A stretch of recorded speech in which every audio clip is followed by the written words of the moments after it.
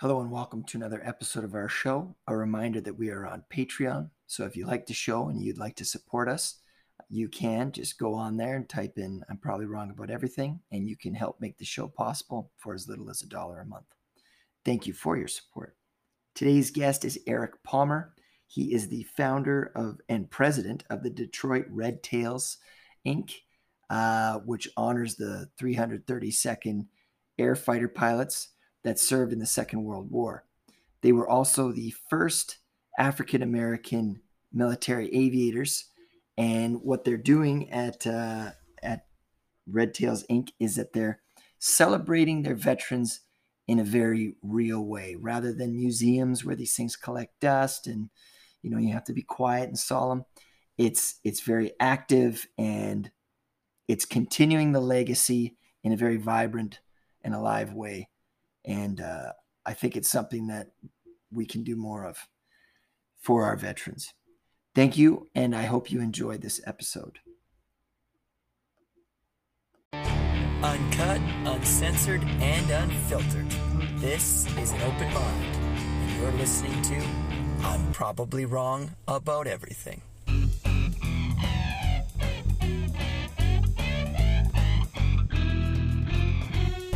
All right, we have with us Eric Palmer.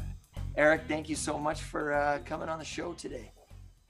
Oh, you're welcome. Very, very well. So you were telling me before we started recording so much amazing information about the Red Tails, which is actually not the name of, it's the nickname for the first African American war pilots in the Second World War. Yes. And you're describing the story of them and how because of Jim Crow, of segregation in the military, and the sort of how hard it was to get into the Air Corps, they actually, the sort of the Jim Crow created this elitist group of jet fighters. Yeah, of fighter pilots. They weren't in jets yet. They weren't in jets They yet. Actually, we'll get there, but they fought against the first jet planes. Right. Yeah, They did. I was like, whoa, that's crazy. So anyways, yeah. They knocked down some jets. Yes, they did. Yeah. So tell us a little bit about the history of the 332nd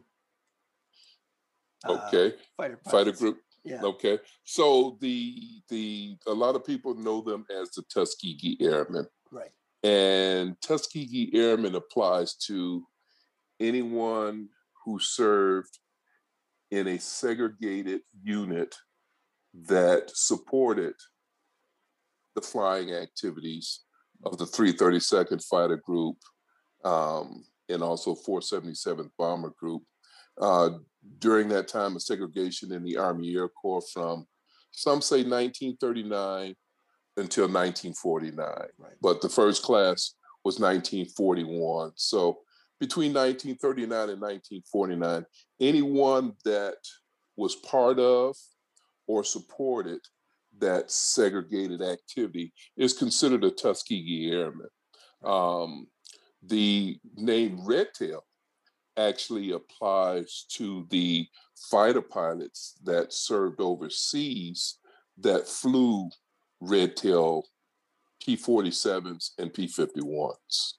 Right. So, there's a distinction between the two, but Red Tails were the nicknames that were given to the 332nd Fighter Group when they were in combat in World War II. Now, when I was reading up on the history, the first actual African American fighter pilot was Eugene Ballard. Is that right? Yeah, Jacques Bullard, Eugene Jacques Bullard. Right. He was from Louisville, and in World War I, he went over and served. Actually, was it for the French? I want to say for the French in the infantry, and he got hurt. Actually, I think he served for the French in the infantry. He got hurt, and typically, they pull you out of service. Right. Well, he was kind of sidelined, and he learned how to fly, and he went back in and served with the French Foreign Legion. Actually, I think he did serve with the U.S. initially, but a lot of U.S. soldiers in World War One, if they got hurt, they were pulled out of service. He fortunately learned how to fly while he was over in France, and he got on with the French Foreign Legion and flew combat there. And it's not recorded, but they say he had 2 knockdowns. He shot down 2 planes. So Yeah. every time I think of Jacques, I think of Snoopy and right, and the cartoons. Yeah. So that's sort of like the first, seen as the first African American fighter pilot, but because they wouldn't allow black fighter pilots into the U.S. Army, he had to serve for France. So, what was sort of the history to start the 332nd Fighter Division? Well, African Americans had been flying, well, even before Bullard. Right. Here in the States, they had been flying. No one paid it much of attention, but Bullard and also Bessie Coleman went over to France in the 20s and got her pilot's license because a lot of the aviation schools, most of the aviation schools in the U.S. Would not teach blacks how to fly. So those two went over. But during the 20s, there was a lot of African American flying clubs that came about, and pilots started to be born out of those clubs. In the 30s, though, late 30s, mid 30s, late 30s, the War Department realized that we're going to get pulled into World War II. Mm. So they created what they called a civilian pilot training program and employed it at numerous universities and colleges across the country, where they taught civilians how to fly for free so that they have a pool of pilots to pull from when we got into World War II. And with the 332nd or the 99th, which preceded it, what happened was the Black press during the 30s and some other pressure from the flying clubs also during the late 30s, they pushed to have some of these civilian pilot training programs at some historically Black colleges and universities. And there were 11, 13 of them that the federal government or the War Department ended up employing these programs. And Tuskegee just happened to be one. There was, like I said, there was a number of them. Still with the pressure from the Black press to allow African Americans to join the Army Air Corps, the decision was finally made. Well, let's try it out. Let's see if they fail, because that's what we're banking on, that they're going to fail. Right. So they started the 99th Pursuit Squadron in 41. And they started at Chanute Field in Illinois with the technicians, the mechanics, those types of people, brought them in. And then once they were trained up, they shipped them to Tuskegee. There's a number of stories of why Tuskegee was chosen, but one famous picture that's out there shows Eleanor Roosevelt in the backseat of a Piper Cub, and she's flying around Tuskegee with the chief instructor there at Tuskegee in their civilian pilot training program, Charles Anderson. And she was there for some other business, some of her charitable organizations that she was involved with. She was down there checking on monies and things like that. And she's seen Black people flying around, and ended up over at the airfield because she was under this impression that Blacks didn't know how to fly. She was impressed. Right. And she asked if she can go up. Of course, her Secret Service was kind of hesitant, but she was her own man. She was her own woman.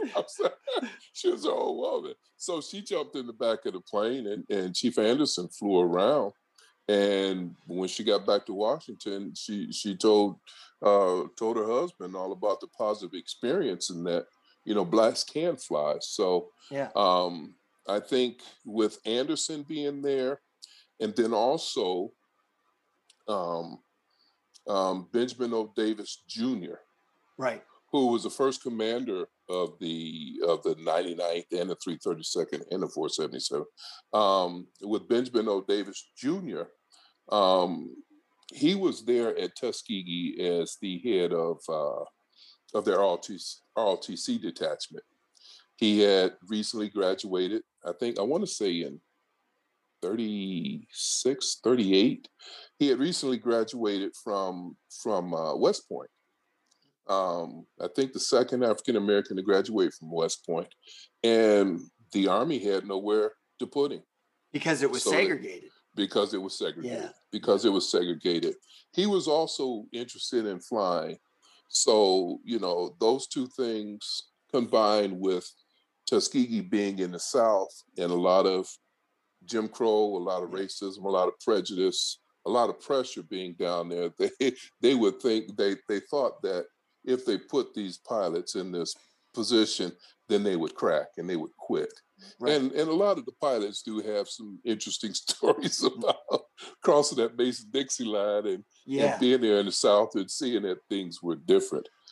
But, they started the 99th Fighter Squadron first and trained up enough pilots to build a squadron. There were 27 planes, and I can't remember how many actual pilots within the squadron, but they had built up, got enough people trained and had enough people for fighter squadron, but still the segregated Army Air Corps, there's nowhere for this fighter squadron to go. Right. The fighter groups were already formed. There are 3 fighter squadrons per fighter group, and all of them were segregated. Mm-hmm. So even after all of the training that the 99th went through, they had nowhere to go, so they just repeated training. And this is while the war is going on. This is while the war is going on, and as I was mentioning before we started, is that it shows you how imbecilic racism is, because not only are these guys getting trained and retrained and the training just being compounded by training on top of training. When the War Department decided to start this Tuskegee experience and see if it was successful or not, the white pilots that applied for the Army Air Corps, all they needed was high school diploma. Right. But these guys, the first numbers of classes of them, they were required to be college graduates. And I was even reading up that they had to have like the first psychological evaluations were done. Yeah. On Wikipedia, that's where I got my information from. But they did have some. It was so incredibly rigid, but it was the first time that they had something of this, and it was again reinforcing the racist undertones of it all. Right. Yeah. Trying to find everything that they can in there to affirm their false beliefs. Yes. Like I say, in 1925, the War College conducted a study that recognized all of the successes of African American soldiers throughout, every war that the U.S. had been in up through World War I, and they recognized nothing but success. But success. Even the units that they tried to restrict from doing anything, nothing but success. Right. But when they summarized the report, whoever summarized it didn't recognize the success. He pointed out his opinion of, blacks are inferior. We're mentally inferior. It was very subjective. We couldn't operate complex machinery. We're cowards. We're not leaders. Had this group think mentality, the whole 9 yards, just to beat on a stereotype. And like I say, I tell people, That was 1925. 1925 was the height of Jim Crow. And, they wrote that report to go right along with societal norms. It was unfortunate, but they did. Well, and you even kind of compared it to like the Mueller report, right? And it's like, like, this is a 600-page document. There's a lot of evidence here. Oh, no.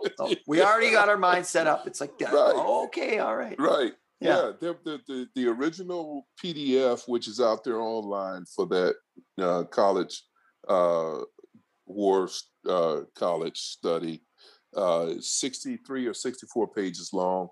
And the summary the summary memo was like 3 or 4 pages. Yeah. It's like anybody that has the whole document, that has sense enough to read the whole document, will realize the summary is nothing but propaganda.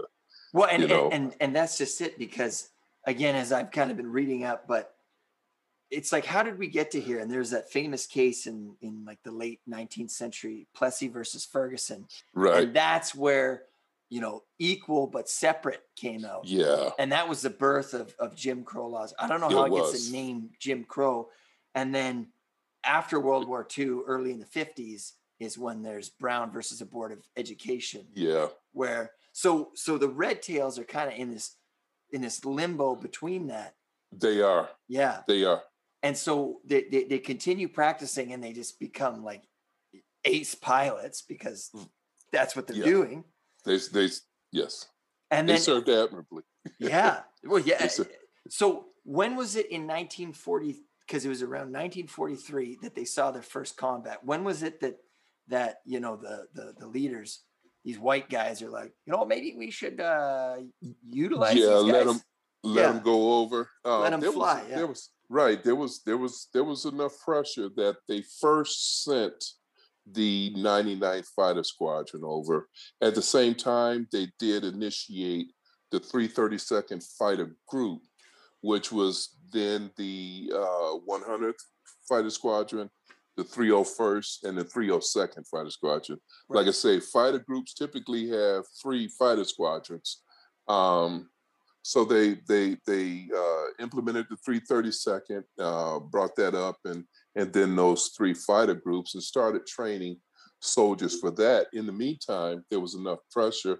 They sent the 99th overseas, and originally the 99th.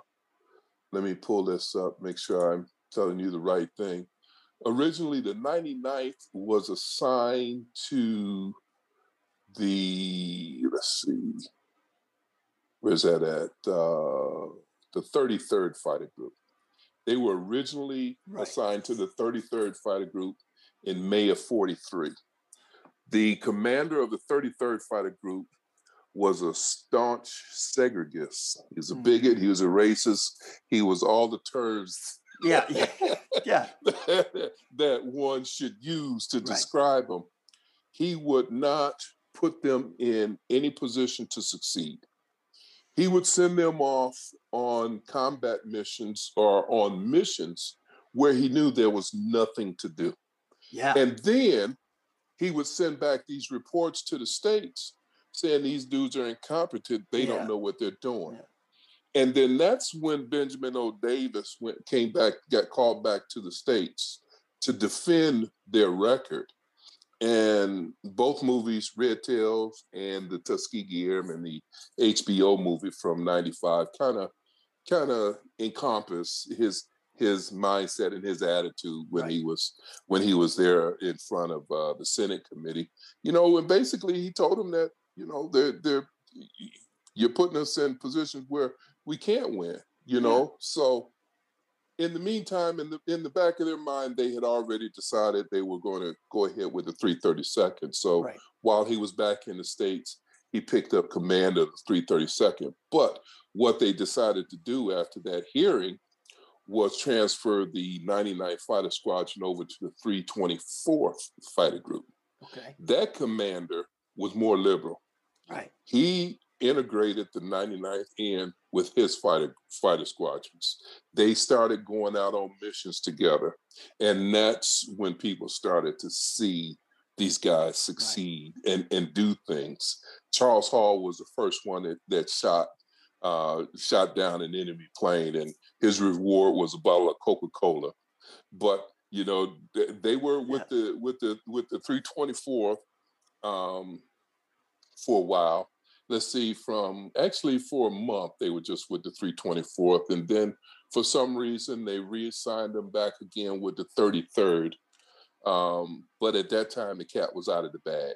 They knew that these guys knew what they were doing. Right. And they actually went back and forth between the 324th, the 33rd, the 79th, and then once the 332nd was up and running and sent overseas in May of 44, they attached the 99th to the 332nd.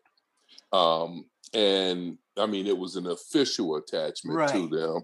So technically they were the only fighter group in World War II with 4 fighter squadrons under them, when technically it was only supposed to be 3. But a lot of the veterans from the 99th, they had enough time that they came back to Tuskegee and were instructors, for the later classes that filled the 332nd. And some of the guys even tell the stories that, they did not want to be assigned to the 332nd. They wanted to stay either just their own individual fighter squadron or, keep us with these other fighter groups, these other, white fighter groups that, we're letting them see some combat. But of course, strict segregation had to play its role, and they said, no, you guys are going under the 332nd. Well, I was even, again, in my reading, and I mean, obviously now we're like not as dense when it comes to these things, right? But they would only train airplane medics. They had to train black airplane medics to take care of the pilots. Yeah. This book I got here, you probably more likely can't see it, but it was written by a guy, Leroy Gilliard, who was a Tuskegee Airman. Okay. And on the back cover, he lists all of the units that were associated with that aviation experiment. When they talk about a segregated Army Air Corps, they literally meant a segregated Army Air Corps. So everything that you needed to run an Air Corps, it was segregated. We had our own nurses, postal, finance, you name it. So all of those people, and that's what I was saying, all of those people that were part of that experience are considered Tuskegee Airmen. Right. Okay. There's a couple of girls that I've met over the last few years. Lieutenant Cologne, Nancy Lieutenant Cologne, she was a nurse. A girl named Callie, she was a stenographer. But they're what we call documented original Tuskegee Airmen. They were part of that experience. If your name is on the rolls as being, in one of those attached units, you are a documented original Tuskegee Airman. Now, like I was saying about Red Tails, right now the 332nd, when they came over, because the 99th Fighter Squadron, when the 99th Fighter Squadron was sent over, they were sent over with P-40s, Warhawks. Were those really good planes back then? They were hand-me-downs. Yeah. They were sufficient for the time. But the 99th was the only one out of all 4 squadrons, 99th, 100, 301st, 302nd. 99th was the only one that flew the P-40s. Right. And the P-40s, you'll recognize the P-40s because in the Pacific, they always put the tiger mouth on the front. Yes, of it. Yeah. the teeth, or the shark teeth on the front of it, rather, the shark teeth. But when the 332nd was sent over, they were sent over with P-39s. Now, the P-39, the doors open like car doors. Yeah. The engine was behind the pilot. There was the propeller shaft ran between the pilot's legs out front, but then coming out of the nose of the plane was a 50 millimeter cannon. Right. and you know, the P-39, it was an interesting plane. They called it a tank buster because most of the application for a lot of the other fighter groups who flew P-39, they were taking out tanks. But the 332nd came over with those. And then when they finally merged the 99th with the 332nd, then they gave them, all four of them, hand-me-down P-47s. Now, at that particular time, once the 99th was merged with the 332nd, the 332nd was falling under the 15th Air Force. And that was you know, when white, the Red black. Tails came in. Okay. Yeah. Well, the 15th Air Force was they had all of the desegregated they had all the fighter groups that were fighting in Europe, in Southern Europe, coming up from Southern Europe. England was coming from the West, and the U.S. was coming from the South up into Europe. Through Italy So the 15th Air Force, they had some definition of all of their fighter groups, of what color scheme the tails of the planes would be. Okay, yeah. And I mean, just the whole color scheme of the plane. They devised this color scheme because the 332nd and the 15th Air Force, more specifically, their duty was going to turn into being mostly bomber escorts. Right. Escorting bombers to take out targets. We realized that was our power, was instead of, dogfighting, let's take out strategic targets. So that was the big mission of the war, was taking out targets. So for the fighter groups to be easily identified while they're in the air, because a bomber group may have 27 bombers that you're escorting, but it takes more than just 27 fighter planes to escort these bombers. It took hundreds. So, numerous fighter groups would escort these bombers. If it was a large armada, there was a number of fighter groups that were escorting these bombers. And for the bomber pilots to easily know who's escorting them and be able to identify them, they can look at that tail color. Right. And for the 332nd, it just so happens that the color of their tail was red. And that didn't come into effect until they got the P-47s.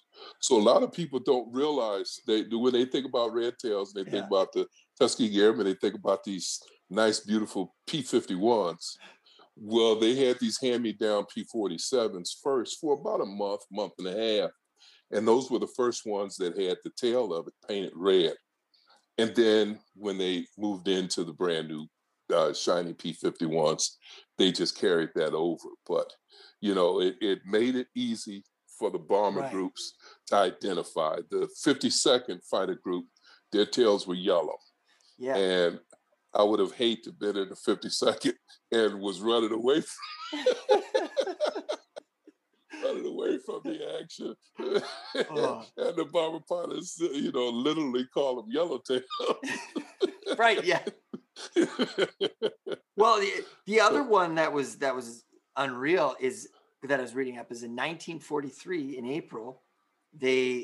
Was it in April? They attacked this island, this garrison defense, and it was the first time that jet fighters had caused infantry to surrender because they just got their asses kicked. I forget what year it was, but they were sort of given this mission, and it was like, good luck. Like they had no real sense of what they're supposed to do. Mm-hmm. And then they went to this island, and they just it was an island off Italy. I think it might have been Pantelleria. Yes, that's right. Yeah. In Northern Africa, right? Yeah, because the 332nd, they started off in Tunisia, Right. and they moved to Pantorella. And yeah, they had to evacuate the island.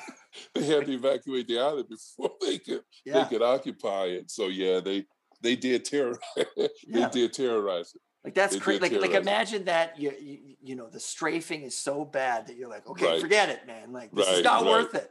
Of God. Yeah. And then that's when they moved up to Italy, and then they were supporting there. And I was also reading up that you're talking about they're protecting these bombers, and they Right. had one of the longest bombing escorts in all of World War Right. II. Right. And Right. that's when they were going into Germany to blow up that factory, right? Yes. Yep. The Mercedes-Benz factory to Yeah. take out. Right. That's crazy. Yeah. Yep, to take out the Mercedes-Benz factory. Yeah, because they were, they started off in Tunisia, and then slowly started moving north, finally ending up in Ramatelli in Italy, Right. where they flew a lot of their missions out of Ramatelli because they were nice and close to the action. And yeah, that's when that's when the P-51s came in, because the War Department realized, some of these missions are about to become long-range missions, Right. and we need planes that have long-range capability. Right. And the P-51 was that plane. I mean, it had long-range capability. It was fast. They could attach some external drop tanks that would get them, to the distance that they needed to go, and they needed to go all the way to Germany and back. Yeah. So that was the birth of the P-51, and then people realized how nice and sleek the plane was, and and nice to fly. They call it the Cadillac of the sky. Cadillac of the sky. My dad, he loved he was a pilot, and he loved this kind of stuff. Now the other one is the Mustang, right? Yeah, that's the P-51. Yeah. That's the P-51 Mustang. I wish my dad could have talked, because he would actually know a lot more than me. Whereas I'm like, okay, yeah, I'm learning a lot right now. But the Mustang is also the symbol of the Red Tails of Detroit, right? Well, yeah. Now that's interesting story. So now my organization, Detroit Red Tail Inc. Yeah. I've custom wrapped a Ford Mustang to look like a P-51 Mustang. Yeah. Now, there was an article actually on the Ford website, the Ford Media website, where a guy by the name of Frank Najjar talked about his influence with naming the car Mustang after the P-51. Right. This was during the 60s. There were still veterans. I mean, early 60s, there were still veterans who had fought in Korea and who were, familiar with World War II. And actually, I think they were still flying that P-51, maybe even close to into the 60s. But he has this story on the Ford Media website talking about his influence with inspiring Ford Motor Company to name the car Mustang. Now, I got an opportunity since I've got this Ford Mustang. I've joined the Mustang Owners Club of Southeast Michigan. So I hang out with those guys. I go to car shows.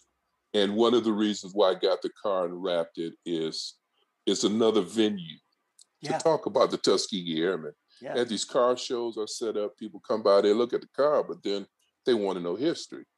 And it's a perfect opportunity. A lot of guys that are retired to get a chance to go to schools and things like that and talk to kids, or, at the air shows. And I take it to air shows too, but, you don't necessarily, in my situation, you don't have to be at an air show to learn about the Tuskegee Airmen. Come on over here to this car show and I'll teach you. But I got an opportunity to go down to a guy by the name of Gail Halderman. He is the designer that penned, that drew the original Mustang that would end up being the production Mustang. And I talked to him, and on the website, I got a link to a video where I actually asked him about that story with Frank Najjar, and he started laughing because obviously he knew him. I mean, they all worked together. Yeah. He started laughing. He said, "Yeah, he would tell that story all the time, but that's not the case." Actually, with the Ford Mustang, the production version, there was a open contest to name the vehicle. Okay. Mustang just happened to be one of them. Cougar was one. There was a number of different names that were thrown in the hat. It just so happens that Mustang happened to be the winner. But that naming of the car after the airplane Right. is semi-true, because what Gail Halderman explains is that there was a prototype Ford Mustang that was made in '63, and it was a sleek 2-seat open air car Like with a style bar, that looked like a fighter jet, and then it had a blue rally stripe down the middle of it. And they did name that Mustang after the plane because they were trying to inspire pilots to be interested in this particular veterans car. To buy a car. Yeah. So it's great marketing. There's some truth, but it was a pre-production car. It was a concept car that was named after the airplane, and not necessarily the production vehicle. But one of the reasons I think this stuff appeared on Ford's media website over, the last number of years. Let me see if this was 2013 that he posted it out there, that Frank Najjar told this story. I think one of the reasons why Ford kind of promoted that is because Roush, Jack Roush, and Jack Roush is heavy into motorsports, right? And Jack Roush is heavy into military aviation history. Jack Roush owned a couple of P-51s from I think they were rebuilt. I don't think they might have been originally from World War II, but Jack Roush used to own a couple of actual P-51s. He actually flew, and he started integrating the two of them, the car and the airplane, and he started to make these Jack Roush P-51 Ford Mustangs. And I want to say that was like 2009 he started doing that. So Ford, I must have seen how much success he was getting at, connecting these two, and decided to tell their own story of how they were actually connected. But the production, from what Gail Halderman tells me, and I believe him, I talked to him, he was there from the very beginning. It wasn't necessarily the production car. It was the concept, the prototype that was named after the plane, which is still, there's the connection. Yeah. Well, because I mean, when I was reading up on it, my little, I should have been working today, but instead I was reading, and I saw that the one plane was a Mustang, and then I saw on your page that you had the Mustang, and I'm like, oh, I see the connection. Now, yeah. So that's and then that's another talking point when I go out to these car shows and I get to talking to people, and if they want to talk more about the car, they'll say, "Well, wasn't the car named after the plane?" I could say no. They had let's see, the Cougar, the Torino, Allegro, Adventurer, and they even thought about the Thunderbird too, naming the production vehicle the Thunderbird too, but. Like I say, there was competition, and eventually, management decided, well, let's call this production vehicle Mustang. Now I remember, if I'm not mistaken, another thing that Gail Halderman was telling us was the fact that there was a not a metal model maker, a clay modeler there at Ford at that time. That was Polish or somewhere from Europe, and say as a hobby, he was carving a galloping Mustang, and that was sitting there in the shop. and it's identical to the Mustang logo that's on the Yeah. car. So that, kind of told everybody, well, It's maybe a horse. Mustang, but yeah. Yeah. Well, I remember in 2002 when like I was 12, and I'm dating myself here, but they had the Thunderbirds come out, that kind of concept car. Do you remember those? Yeah, yeah, Dude, those were ugly as all hell, man. yeah. My dad, I remember he was like, "Should we get this?" And I'm like, "No, Dad, man, that's not cool." They talk about the 2-seater Thunderbird. It was they re-released it in like, I don't know, 2002. Yeah. Yeah, and it was like it was a yacht. It was so big. Right? Okay. All right. Yeah. Okay. Yeah, and it had the little port window in the back, the little circular window. Right. It was trying to be a throwback to the Thunderbird, but it was too much of a weird amalgamation of like a throwback and what they thought 2002 was going to be. And I think they wanted too much money for it too. Way too much money. Because it just wasn't, priced in the range of regular cars. And it wasn't, there was nothing about it that was extravagantly different than other cars, except for the price. It was trying to be like some weird luxury car, because it wasn't a sports car. You know what I mean? Like it wasn't like a Mustang is like, it is comparable to like a fighter pilot, whereas this one was like, let's smoke cigars and drive around or whatever. Now, going back to the history and the legacy of the 332nd, the Red Tails. I mean, when I'm reading up about this, and sort of one thing that I got from it was, again, the idea of cultural or racial supremacy was being completely challenged. Oh yeah. Right? Like after this, it's like the sort of the racist segregationalists are like, oh shit, right? Like what are we going to do? Yeah. And as a result, there was a lot of, because I think it was the NAACP that originally was like, hey, we got to put these fighters in there. And then afterwards, it was like, okay, we fought for this country. Now what? And it was like they fought against the Nazis, and obviously proved very valiantly. And now they still have to face Jim Crow when they returned home. Yeah. That's what's considered the double V. Yeah. And not just the 332nd, but all of the African American troops of World War II that served in Europe.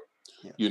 They knew they were going there to take out Hitler and fascism, and thought that once they came back home, that would help them erase racism.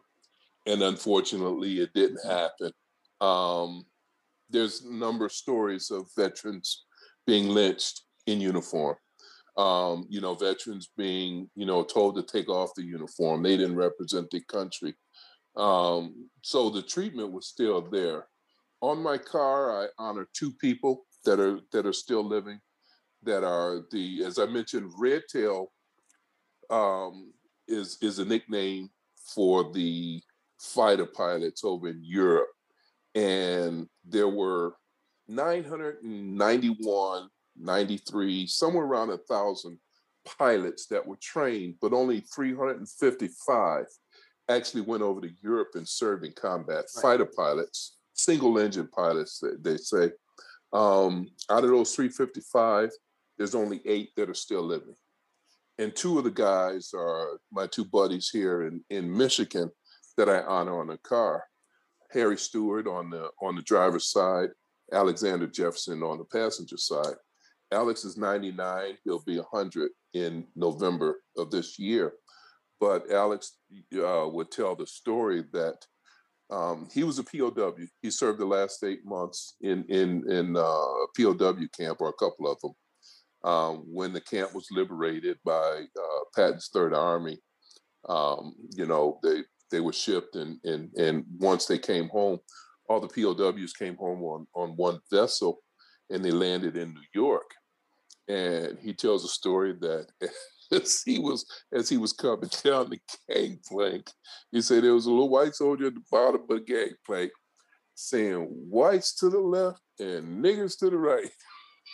he said, was- he said, "Oh shit, I'm back home." Oh, fuck.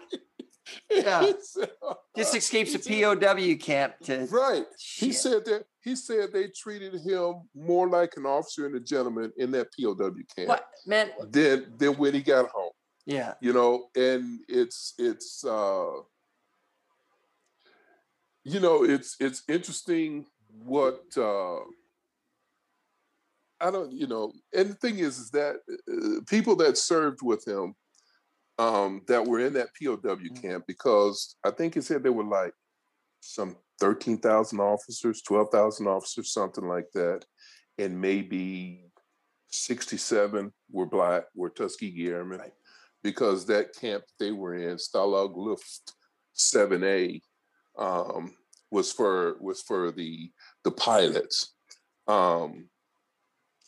And, you know, he says during that time that he was there, you know, yeah, he could tell some of the ones that were just hardcore bigots, but for the most part, everybody got along. He said when he first got there, this big country boy from Kentucky looked him up and down and said, "Yeah, we want this one right here." And Alex is, I don't know. He tells this story when he went down to join up. He didn't make the weight limit. That's how small he is. Right. So Yeah. so he's a little fella. And he said when that guy said we want this one, he didn't know what to expect. But come to find out, where he roomed, there were 4 or 8. I want to say it was 8 of them. But where he roomed, he was the only Black one there. Everybody treated him like an officer and a gentleman. It ended up that this was the room where all of the intelligence was, where the escape plan was. and they knew that if they brought him in, that 99.9% of the time he wasn't a German spy. Right. Yeah. So he said that's the first time in life where that benefited him. But you know, they became friends and had no issues. But yeah, when they came back, they faced reality, and that was the whole thing about the double victory, trying to gain victory over fascism, but also coming home and trying to gain victory over racism. And unfortunately, it didn't happen until, you know, in the 60s. Yeah. But thinking, you know, and thinking about their battles, I don't know if you seen anything about the Freeman Field incident or Godman Field incident, or even Selfridge Field here in Michigan. But, you know, as these guys being officers, there's automatic deduction from their pay for the officers club. So they're expecting that they could go into the officers club. Yeah, and and segregation cut it out big time. So, you know, when it comes to civil rights movements and silent protests, a lot of people don't realize that they kind of started it, because during that time, as you know, as they were going through Selfridge out here in Michigan, to the 332nd transition through Selfridge to learn how to fly the P-39. And they were the first ones to try to get into the officers clubs there at Selfridge and were denied. The base commander called them into the base theater and told them flat out, as long as he's the commander there will be no socialization between white and Black officers. So that was it. Now, the 332nd, they were just transitioning through. They ended up going to Walterboro and then were shipped overseas from Walterboro out of South Carolina. And people in South Carolina didn't even know they were there, but that's a different story. But the 477th Bombardment Group is another organization that's part of the Tuskegee Airmen. Right. The War Department was actually training up a bombardment group to go fight in the Pacific. And the 477th Bombardment Group, they were actually stationed at Selfridge Field here in Michigan, because Selfridge was an ideal spot here in Michigan for bomber training, because of the terrain was very similar to Europe, the whole 9 yards. And the guys in the 477th You know, they got the same speech. Right. There would be no socialization. But they insisted and insisted and insisted. And unfortunately for the 477th, their commander, because the commander of the 332nd at the time was Benjamin O. Davis, but the commander of the 477th, God, his name's on the tip of my tongue, Robert Selway, who was a strict segregationist. And his mindset was the same as the base commanders. You know, there'd be no socialization. So the 477th, you know, they started to be shipped out of Selfridge, northern parts of Michigan, here, there. They ended up in Godman Field in Indiana, then Freeman Field, well, Godman Field in Kentucky, and then Freeman Field in Indiana. And at all three locations, what they would do is try to get into the officers club by dressing up in their Class A's, their finest. 2, 3, 4 guys at a time would go to the door, try to get in, be denied by the MPs, another set, and they would do that all night long. Just keep piss them off. just pissing them off. So that was like the beginnings of that silent protest. And then what happened in both scenarios is that the base commanders wanted these guys to sign a memorandum that stated, that defined them as being trainees and all the white officers on base as being instructors. And they would segregate the officers club that way. The base commanders had gotten direction from their superiors that they can't segregate the officers club. So they figured, let's try it this way. And they sent out this memorandum for 101 officers, black officers, to sign to agreeing to being considered trainees. And nobody signed it. Not a one of them signed it. So since there was that, and they all saw it, obviously. And they all saw it. Yeah. And since there was that defiance, they actually put those guys under arrest in quarters. They were locked in their quarters, couldn't leave their quarters while they were standing there looking out the window. And we brought German POWs back to the States during World War II. And they would stand there in the window watching the German POWs just enjoy the freedoms of life. You know, just walking around just as free as they wanted to be. And, you know, that was part of that double victory that they were fighting. But unfortunately, like I say, it really didn't happen during war. It was just, you know, just it continues to push afterwards. I mean, the sheer irony of we're fighting Nazi Germany, yet we have this racial caste system or whatever. Right. You know, here in our homeland. Right. It's just, it's wild when you look at it. And then in 1948, I mean, really, from you know, a Canadian reading this, you start to see the, like you say, the beginning of the civil rights movement, because in 1948 they ended segregation in the military. There was I have it written down. I don't know it off the top of my head, but executive order. Executive order 900, you know, 9,981, and then you start to see, right? This is the beginning of, you know, this doesn't make sense. Right, the desegregation of the military. And an interesting story about Truman and that beginnings of blacks being allowed to fly in the military. There's a fellow, Chauncey Spencer and Dale White. They were a couple of civilian aviators out of the Chicago Flying Club. And they were sponsored by the black press across the country, Pittsburgh Courier, Chicago Defender. A number of them sponsored these guys, but they flew this broken down biplane from Chicago to Washington, D.C. And they went there to lobby Congress to try to get anybody's attention to, you know, be on their side, to push to allow for African Americans to join the Army Air Corps. I think Chauncey Spencer applied, but was denied. I don't think Dale White ever applied. But they flew there to D.C. They ended up over in Congress, and they ran into then Senator Harry Truman. And they told Truman their story and why they came there. And Truman asked him, said, you guys are U.S. citizens, aren't you? Mm-hmm. Yeah. You pay your taxes, don't you? That's the most important thing. You pay your taxes. Right. Of course. First question. Yeah. You pay your taxes, right? Of course. Yeah. And so he said, well, I don't see why you guys cannot join. But, he didn't know the nuances of what was going on with the War Department.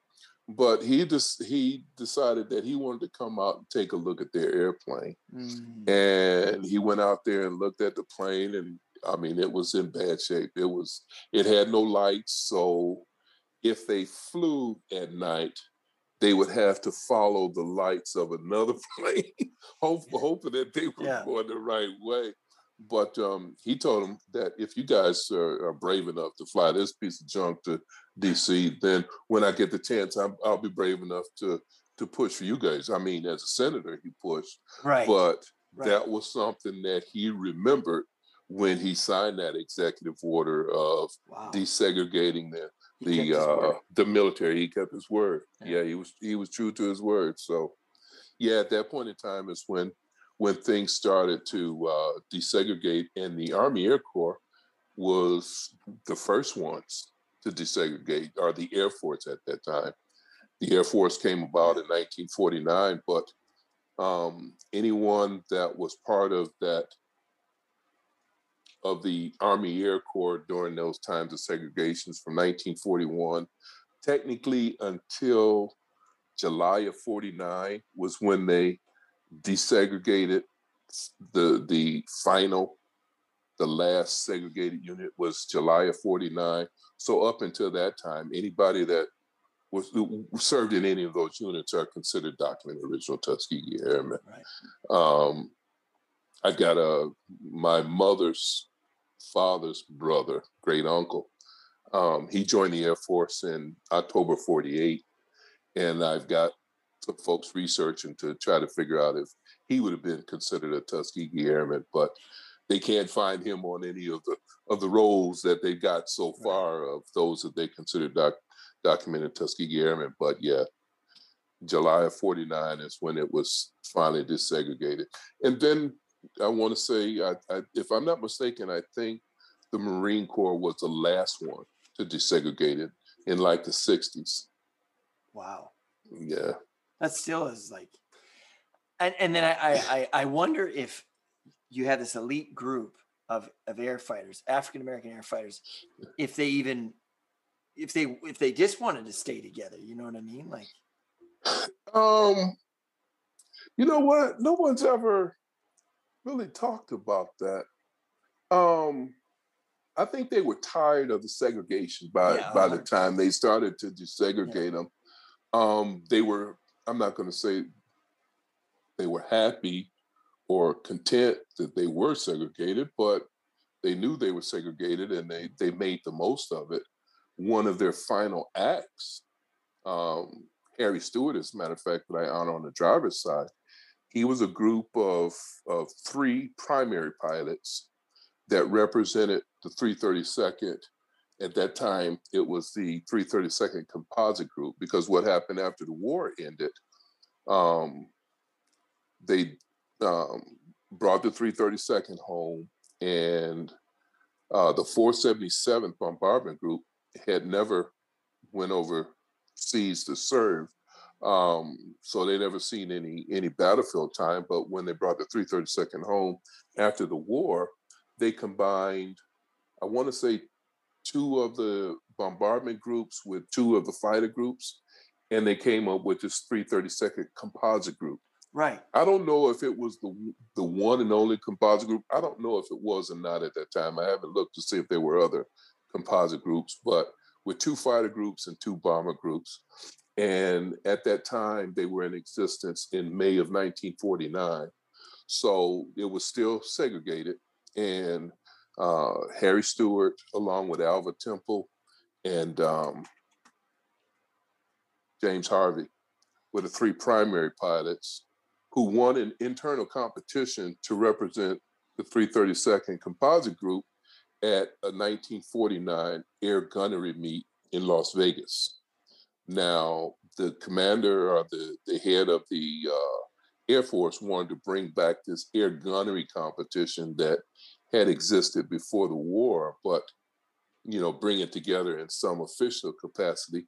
And he invited teams from 7 composite group, or not composite, but conventional groups, which are just your prop planes, and 5 jet groups. There were 5 jet groups at that time that were flying jets. Invited, these 12 teams out to Las Vegas for this competition, this air gunnery competition. And the conventional class, they had, I think, 7 or 8 events, and the jet class had like 2 less, like 6 events, 5 or 6 events that they had to compete in to score. And when all the dust was settled, not only was the 332nd the highest score in the conventional class, but they were the highest score out of everybody. out of everybody. So now James Harvey is still living. He's in Denver. And then Harry Stewart, when those 2 guys go out to different places, or a number of years ago, maybe some 10 years ago, they were out somewhere and speaking. And someone in the audience just hollered out, "Hey, you guys are the first Top Guns." So, yeah. The original Maverick and Goose. Right. So since that point, that's what they've been marketing the original themselves Top Guns. as the first Top Guns. First Top Guns. So yeah, that right there was a staple. That final moment was a staple in all of that, nonsense, especially from that 1925 War College report saying that they can't, operate complex machinery. And then these guys win, the very first air gunnery competition. And not only did they win it, but they won it in obsolete airplanes. Vehicles. Sorry, give me 1 second. I just got to pause. Okay. There's some things on the last page. It's contacts and sponsors. And there's a list of Tuskegee Airmen references. And the very top link is Detroit Red Tail storyboards. And it'll take you to my Google Drive that have various storyboards. These storyboards, I put together, they're 2x4, and I fold them up basically and put them in the car and set them around the car when I go, to display. But it's like basically a mobile museum. Yeah. But you could take a look at those and see some other items that are documented. So last question before we talk again, because I appreciate your knowledge and all that I've learned. So what got you into this? Because this is like a living history. You know what I mean? Like it's not like let's go to a museum and look at the dust on everything. Right. This is like active history in the sense of it's living. So what got you into this project? I have always been interested in aviation. When I was in middle school, I wanted to be a commercial airline pilot, but at the time I was too tall for the specs at that time. So I thought I lost the dream then. When I went to high school, we had curriculums, and my curriculum was aerospace technology, still thinking that I could get into aviation one way or another.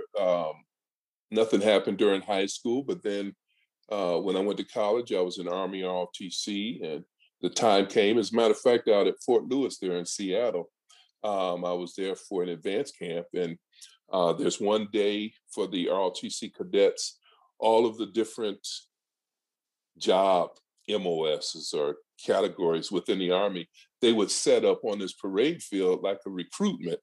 And I started walking over to the aviation tent. And Army aviation at the time was just helicopters. But I said, well, this is my chance. I'm going to get into aviation. And as I was walking over there, this little butter bar lieutenant pointed at my glasses and said, nope, you got to be 22. So killed my dream then. But fast forward to the 90s, late 90s, my son was doing a history report for school. And this was after the Tuskegee Airmen movie in 95. So, I encouraged him to do it on Tuskegee Airmen. And at that time, I started to learn more about him.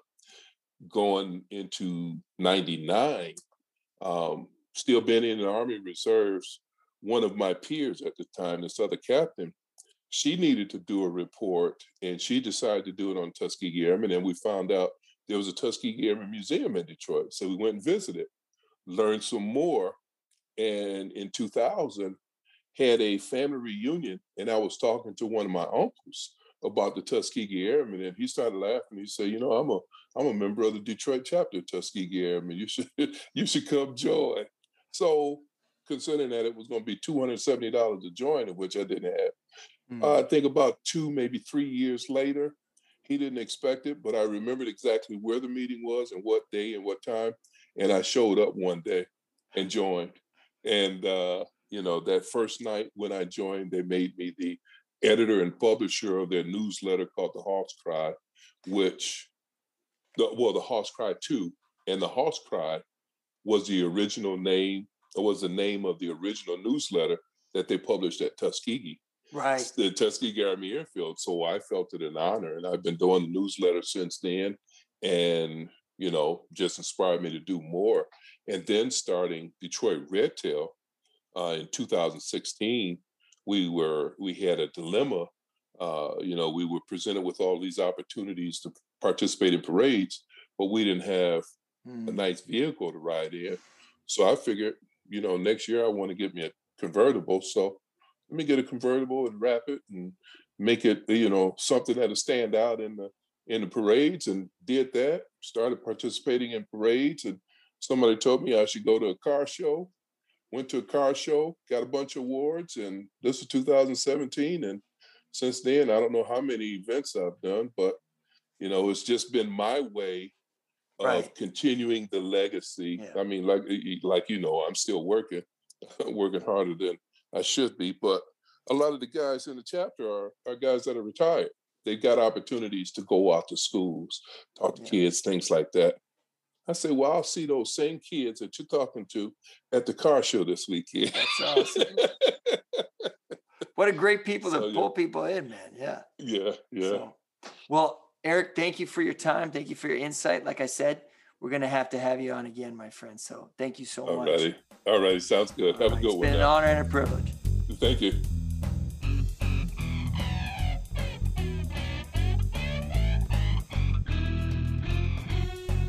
Once again, that was Eric Palmer, the founder and president of the Detroit Red Tails, Inc. It was wonderful having him on the show, and he does all of this. This is all volunteer hours. I mean, the fact that he made an hour out of his day, his very busy day, to speak to us truly is a privilege, and I thank him for that. One part that really stuck out to me was how these young men, these soldiers, these elite pilots were fighting for their country. And I think one of them was shot down. I think that was Alexander Jefferson. And he was put in a POW camp. And he eventually returned home safely. However, when he returned home, he instantaneously received abject racism. And how that was a reminder of, oh yeah, I'm back home again. And just how shocking that is. And it's very easy for someone like myself to forget that.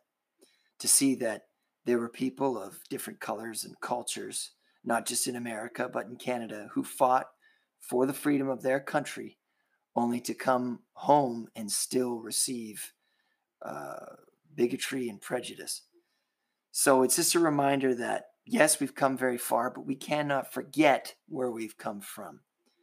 Thank you so much for listening. I appreciate you, and I appreciate your time. Have a wonderful day.